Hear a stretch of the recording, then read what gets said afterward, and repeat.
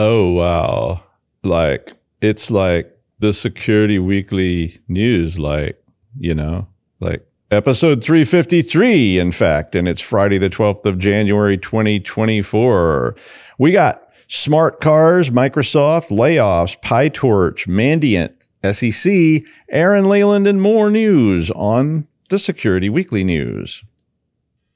This is a Security Weekly production for security professionals by security professionals. Please visit securityweekly.com/subscribe to subscribe to all the shows on our network. We interrupt our program to bring you this important message. It's the show that keeps you up to date on the latest security news twice a week.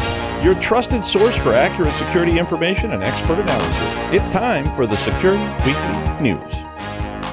Hi, folks. I'm Adrian Sanabria, the host of Enterprise Security Weekly. Every week, we interview the most interesting folks we can find talking about the most pressing cybersecurity issues and challenges facing the enterprise today. Myself and my co-hosts have each been in the industry for decades, long enough to see the patterns in the industry and explore where trends are going. In addition to enterprise challenges, we also follow the vendor space, the most interesting security startups emerging, technology and product trends, all of the most interesting funding and acquisition announcements. Finally, we love to discuss the latest trends in tech and how they'll impact cybersecurity. If you're wondering how the latest in AI, quantum computing, cloud, and DevOps is going to impact security a few years down the road, you should follow the Enterprise Security Weekly podcast. All right, welcome to the Security Weekly News. We're back in business for the new year. I swear I saw Alec Baldwin and Kevin Mitnick in that ad, but maybe I'm just seeing things. I'm not sure. Or maybe they had Alec Baldwin and Kevin Mitnick on the show, but who knows? Anyway, this week, Microsoft, among other patches, patched 2 severe remote code execution risks and urged, when they start urging you, you might want to do it. They urged Windows Fleet admins to patch with priority, whatever that means. I mean, I guess it means the obvious thing, which is like, patch. One of the issues was in Kerberos and was described as an authentication feature that could be bypassed to allow impersonation, which is exactly the kind of thing you don't want to hear about your Kerberos setup, right? I mean, that's pretty big. I mean, if you don't know, Kerberos is, besides being a multi-headed dog that guards the gate of Hades, Kerberos is basically a system that's been around a long time, and it's used to fingerprint machines, and it provides a hardware kind of identification and supposedly provides an identity proof that the machine is who it says it is. So this particular flaw would allow spoofing that ticket, I guess, and it lets the machine, it leads to a machine in the middle attack, and it can even allow the sending of messages which identifies itself as a Kerberos authentication server, which that is really, really, really bad. And we used to, there used to be this real sexy kind of attack called a machine in the middle, or they used to call it a man in the middle attack. And all those kind of attacks were, always people wanted to talk about them because they sounded so ominous and Hollywood, but they did work, but they've really become difficult to do. But hey, if you can exploit Kerberos, it did say that you had to have network access before running an attack. Well, okay, how hard is that to get? The other flaw was a Windows Hyper-V vulnerability, which also sounds terrifying, which is a race condition that would expose the operating system to remote code execution attack. But it didn't have a lot of details about what that really involved. It didn't really make it clear if it was the Hyper-V operating system or it was the actual virtual machine operating system, or what was, I presumed it was exposing Hyper-V somehow, which sounds really, really frightening, because if your virtual machines are being compromised at the, bare metal level, that's pretty frightening stuff. So patch up. Well, CI/CD stands for continuous integration and continuous delivery, and it is a term that has come up to describe systems that actually update software across your enterprise, pretty much automatically when patches come out and so forth. And a new class of attacks on CI/CD could allow attackers to inject malicious code into something like PyTorch. And Praetorian was reporting on this, and PyTorch was the one they singled out and said that repository was vulnerable to this kind of an attack. The compromise would be massive supply chain implications. If you're not familiar, and of course there's many other repositories that are subject to this as well, but PyTorch is a framework for building, wait for it, deep learning AI. And since everybody's trying to embed deep learning AI into their app so they can print that on the packaging and go, now with AI, they basically, could inject something into PyTorch, and then the PyTorch framework gets used in everything from automatic corkscrews to F-35 fighter jets. And in the industry, we'd call that a supply chain attack and bad. But, so it's pretty scary if these libraries, and we've talked about this many, many times, because if you could infect these repositories, which have these very popular libraries, that would mean your malware is going to spread like COVID on the 7 train to the Mets game, where everybody's drunk and hugging and kissing and jammed in like sardines. But basically what they said was the attacker does a fork pull, which is a way you create a new repository, and that makes you a contributor to the repository that has a self-hosted runner attached. And then you're able to run any GitHub workflow on that runner. So that means they could run workflow that would embed malware. Now, if the runner is set up, it said it has to be set up with the default instructions, and they said it is non-ephemeral, which what that means is that it's a persistent process, so it would keep running. And that's pretty scary stuff. All that violates the whole basic idea of these repositories. Adnan Khan was the person who figured this out and used it against GitHub's own actions/runner-images repository and won $20,000 bug bounty for it. They went on and identified thousands of GitHub repositories that are prone to attack. And we all use repositories, GitHubs and such. And, I say while I'm installing NumPy, and I know you pronounce it NumPy, but I like to call it NumPy because I like the sound of that. In fact, my kid was almost named NumPy, but, that's another story. But, what a coder and a library do in the privacy of their own homes is nobody's business anyway. So keep that to yourself. But anyway, we're going to have to develop better mechanisms to protect these libraries because they are becoming globalized and everyone uses, popular ones. And of course, that makes them targets. And if they do get in there, you may have libraries in code that is in libraries in code that is in libraries in code. And all of a sudden, you don't even know what all's going on. And this is where software bill of materials or SBOMs come from and so forth. So we're going to have to go through at some point and either replace all the libraries that we use with clean ones, or we're going to have to scour the ones that we do have to see if they have problems. And we're going to have to find ways to protect these libraries that are being distributed and make sure they're free from problems. You think about how many times some of this stuff gets used and how it gets used and reused and embedded, and all of a sudden it gets really scary, especially AI stuff. You want to know why Hal was paranoid? Well, let's just say it was when Dr. Chandra downloaded that PyTorch file. Yeah, and I know Dr. Chandra didn't code Hal. I know. I read what Arthur C. Clarke said. It wasn't Dr. Chandra. Dr. Chandra coded Sal, not Hal. So, yeah, read the book. You'll understand. Mandiant, which is owned by Google, which I think is called Alphabet now, said that the takeover of its X, which I think used to be called Twitter, account last week was done with a brute force password attack. Okay. That attack was part of a crypto phishing campaign, which was leaked to a drainer as a service offering called ClinkSync, according to Mandiant. They released a report on all those. So much jargon. If you don't know what a drainer as a service is, it's a pretty common thing. And there's tools like Inferno, Angel, Monkey, and there's all kinds of other ones that you can actually pay these companies, and they have great tech support and great customer service, much better than a lot of legitimate companies. But drainers are basically softwares that are designed to transfer money out of your wallet after you interact with the wallet. So that means you connect, you go to the site, and all of a sudden you have a drainer running, and it basically siphons all the money out of your crypto account. It's a big business.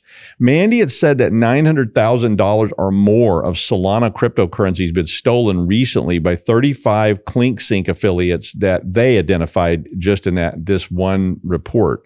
Mandiant said that, quote, some team transitions and a change in X's 2FA policy resulted in the security lapse. Mandiant did say that no other systems of theirs besides the X account were compromised. Critics said that this was not likely, that this was likely due to the X policy of locking. Critics said that because X has a policy of locking accounts after a limited number of failed attempts, it kind of called some attention to what Mandiant was claiming, that it was a brute force attack, because unless their passwords were really, really lame, the brute force should have failed or been blocked before it got very far. Mandiant made no comment about any of that, and they made no comment about the multi-factor issue. Now, the multi-factor component of this likely refers to the fact that that X took SMS 2FA options away from non-premium subscribers last March, like they've been doing with all sorts of stuff, and saying, hey, you want to use this, you got to pay for it, which, I mean, that's their choice. Mandiant said they had made changes to ensure this doesn't happen again.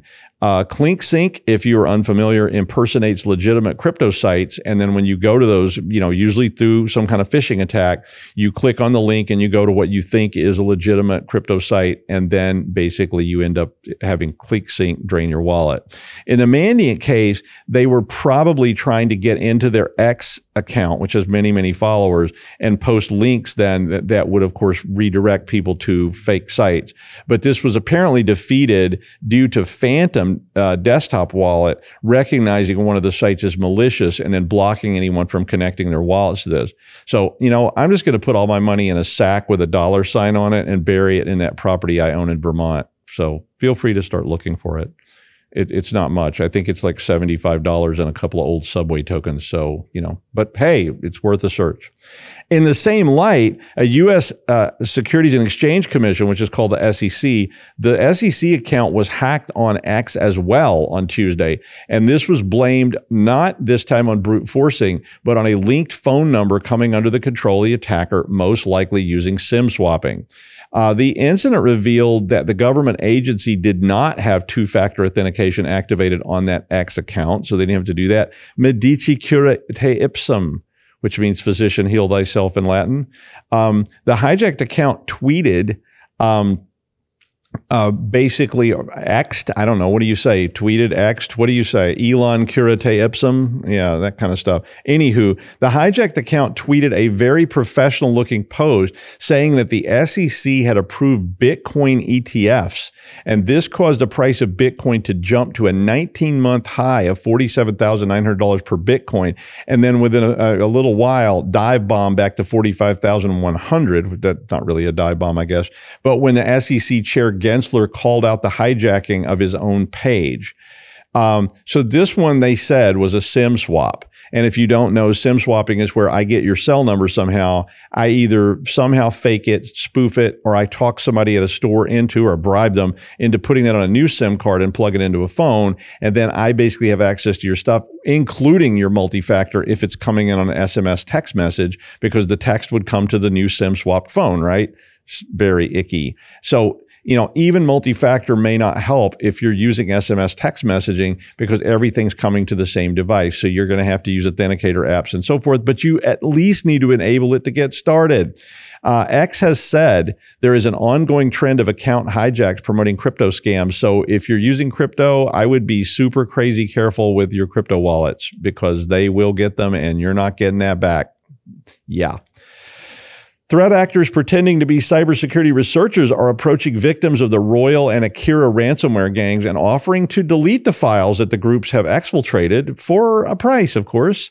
It's not clear if the attacker is the same as the original attack. If the attacker is the same as the first attacker, who is now acting as the second attacker to pretend to be a third party that will help you with the first attacker's attack, or if the attacker is some other third party attacker pretending to be a second party offering to help you with the first party issue. Yeah. Follow all that? Well, basically, it's a fake offer. So you get ransomware. They say they exfiltrated data. Then all of a sudden you get contacted and they say, hey, we can help. It's like that guy that offers to jumpstart your car in the long-term lot at JFK, and he says he can do it for $50, and he needs to use that to get his car out of hock, and then he takes your $50 and runs off through the bushes. Yeah, that kind of thing, right? But that's why I just pepper spray everybody that approaches me in parking lots. But Arctic Wolf Labs said that they have tracked several of these internet cons, and that they believe it is a single group carrying out the follow-on extortion, which is what they're calling this now. Ransomware gangs often do retarget the same victims because, if you didn't patch the first time, you probably still haven't patched it. So they just come back, you pay them the ransom, they give you the key, then they come back and they ransom you again. You got to fix this stuff. But in one of these cases, a group claiming to be the, quote, ethical side group, ESG, whatever that means, emailed a royal ransomware victim in early October last year and claimed to have obtained access to the data that the gang had stolen from the victim and offered to delete it. Now, another entity called Exanonymous, maybe it's French, contacted an Akira victim a month later, and they claimed to have compromised the gang's servers and asked for a payment of 5 Bitcoins to delete the data. It's still not clear if these are the original ransomware gangs just, taking advantage of all possible profit streams, or if it's somebody piggybacking on them and then contacting them. Either way, you got to be really careful and don't be paying people to give you your data back when they're probably not going to anyway. U.S. hospitals will be required to meet basic cybersecurity standards before they can receive federal funding, according to some new rules that the White House is expected to propose in the next few weeks. Hospitals worldwide, of course, are heavy targets for ransomware and other criminal activity, which now includes swatting your patients. So they exfiltrate your patient information and then they swat the patients if you don't pay up. They also use many other nasty approaches, including threatening the patients, sending them notices, and all kinds of things. The Centers for Medicare and Medicaid Services, which is part of the U.S. Department of Health and Human Services, called HHS, not DHS, but HHS, is apparently drawing up the rules, which will take effect before the end of the year. An unnamed official said that the proposed rule will focus on, quote, those key cybersecurity practices that we really do believe bring a meaningful impact, hopefully better than the ones the SEC is using.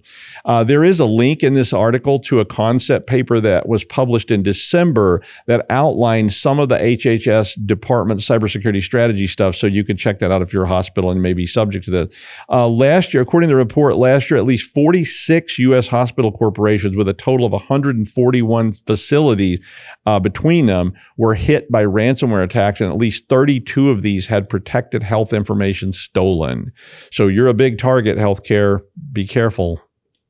Now, I guess all of us have been laid off or fired at some point.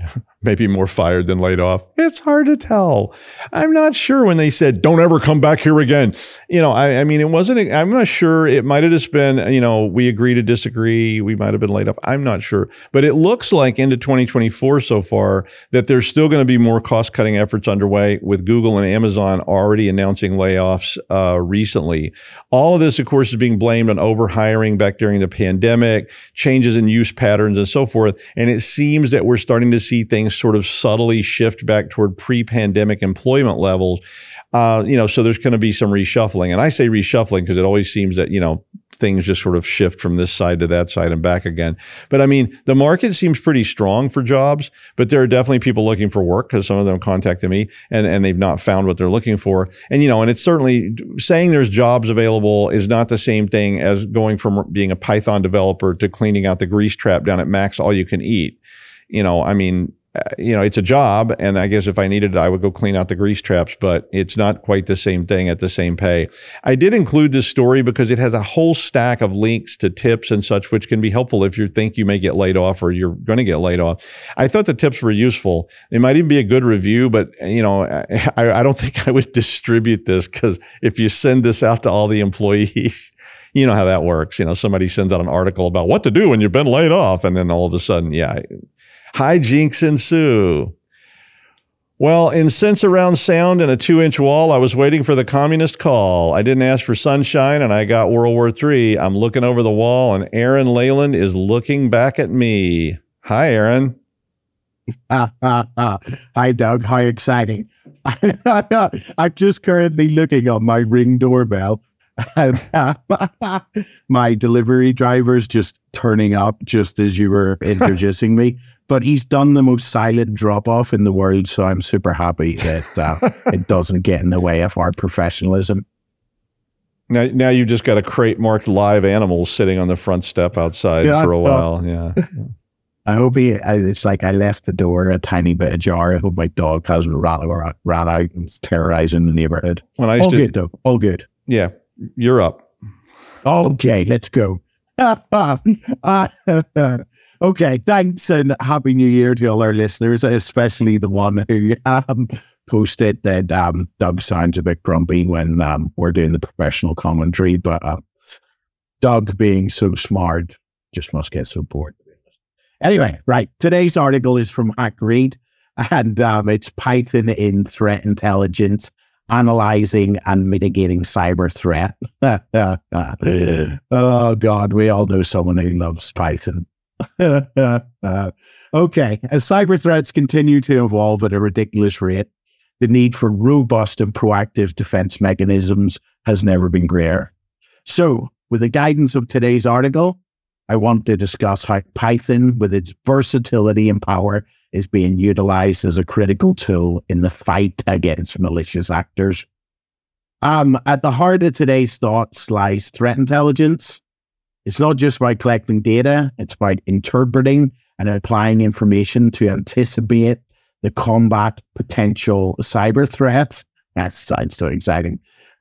This includes indicators of compromise, IOCs, indicators of attack, IOAs, adversary tactics, techniques, and procedures, TTPs, all sounding very military today, and of the ever-changing threat landscape. So, by effectively wielding threat intelligence, we can proactively resist attacks before they inflict harm.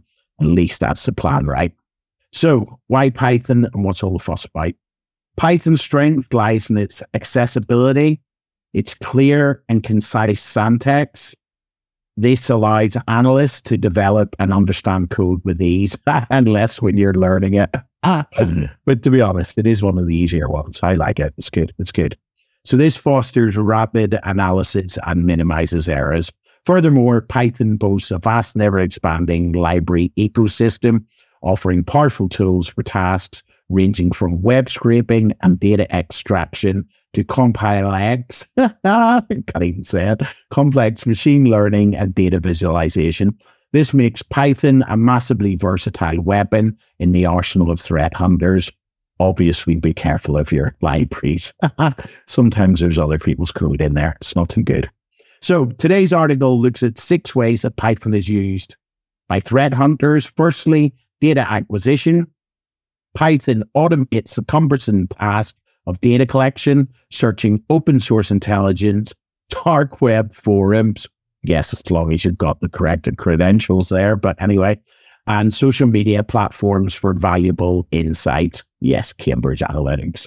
I know we all love automation as it gives us time to do the fun stuff, right? So I'm pro automation. Data analysis equipped with libraries like Pandas and NumPy. I can't even say that. Python tackles very large amounts of data, extracting patterns and identifying anomalies that might signal hidden threats. Alan Turing would be so proud. Machine learning integration. Python seamlessly integrates with the machine learning algorithms. Doug will be so happy. Empowering us to train AI models to detect subtle patterns associated with cyber attacks. With each iteration, these models become increasingly adept at distinguishing genuine threats from harmless activity. At least that's the plan. And who doesn't love a bit of ML, especially the salespeople? Bless them. Security integration. There are Python scripts which bridge the gap between threat intelligence feeds and your existing security infrastructure, ensuring real-time updates and a holistic understanding of the threat landscape. As someone told me to say this, it's like having a real-time threat radar constantly scanning the horizon. But I think it's more of an enslaved robot doing my donkey work. Sorry, donkeys. Threat indicator analysis. From suspicious IP addresses to nefarious domain names, Python can help us connect the dots. It can analyze IOCs and IOAs, as I stated earlier, revealing the broader context and potential implications behind seemingly isolated indicators. Visualization, translating complex data. Do you know this show's actually visualized? When I first started watching this show many years ago, I didn't even realize for some reason that you can actually watch it on video. Probably a good thing.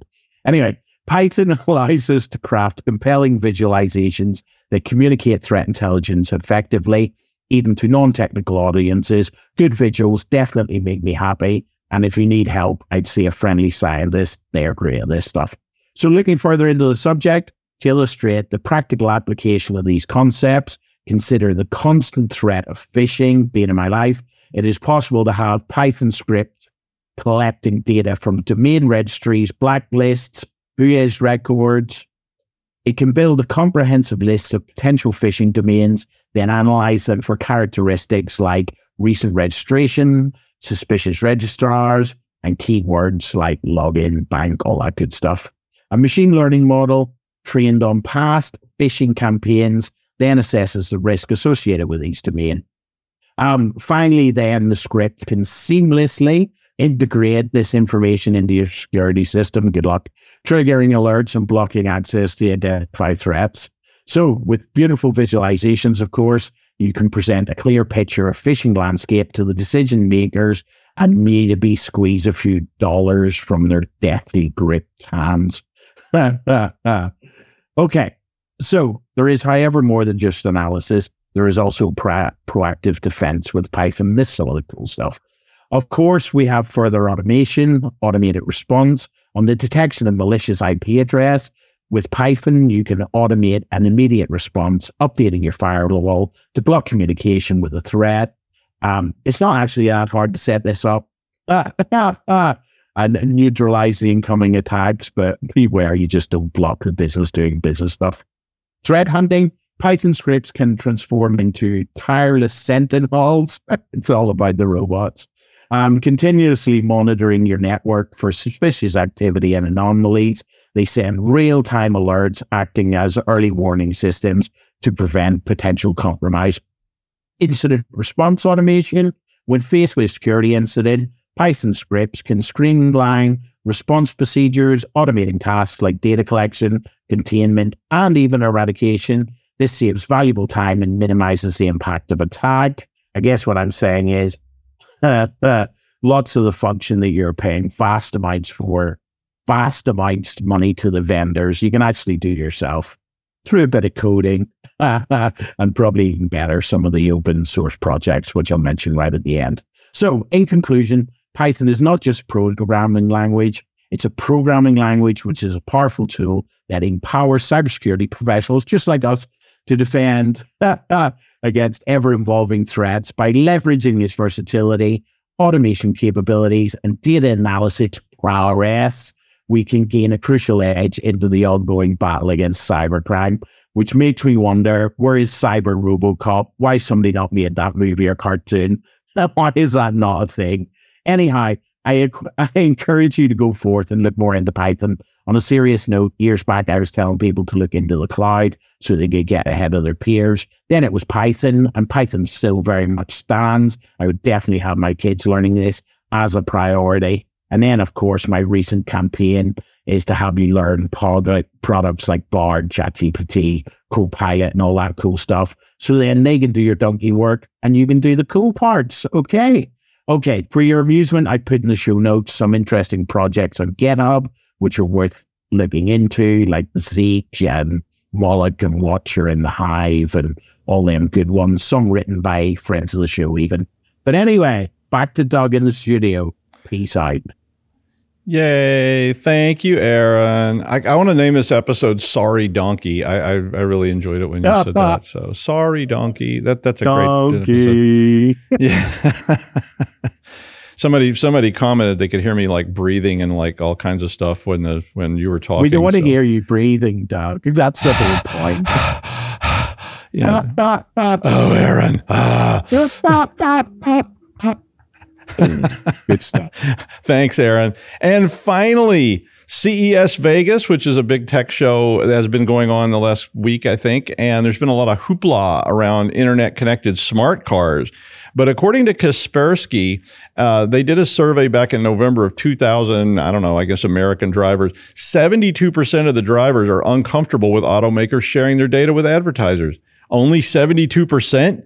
I'm like, who were these other 28%? Were they the people that were going like, yeah, I think it's great. Like I'm really glad they're like selling all my info.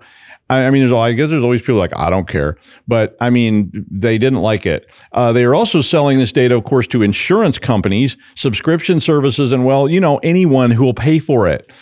So the Chinese army probably knows where you went last night. But 37% of those people said they were very uncomfortable with this, and 34% said they were somewhat uncomfortable, which is a fine line.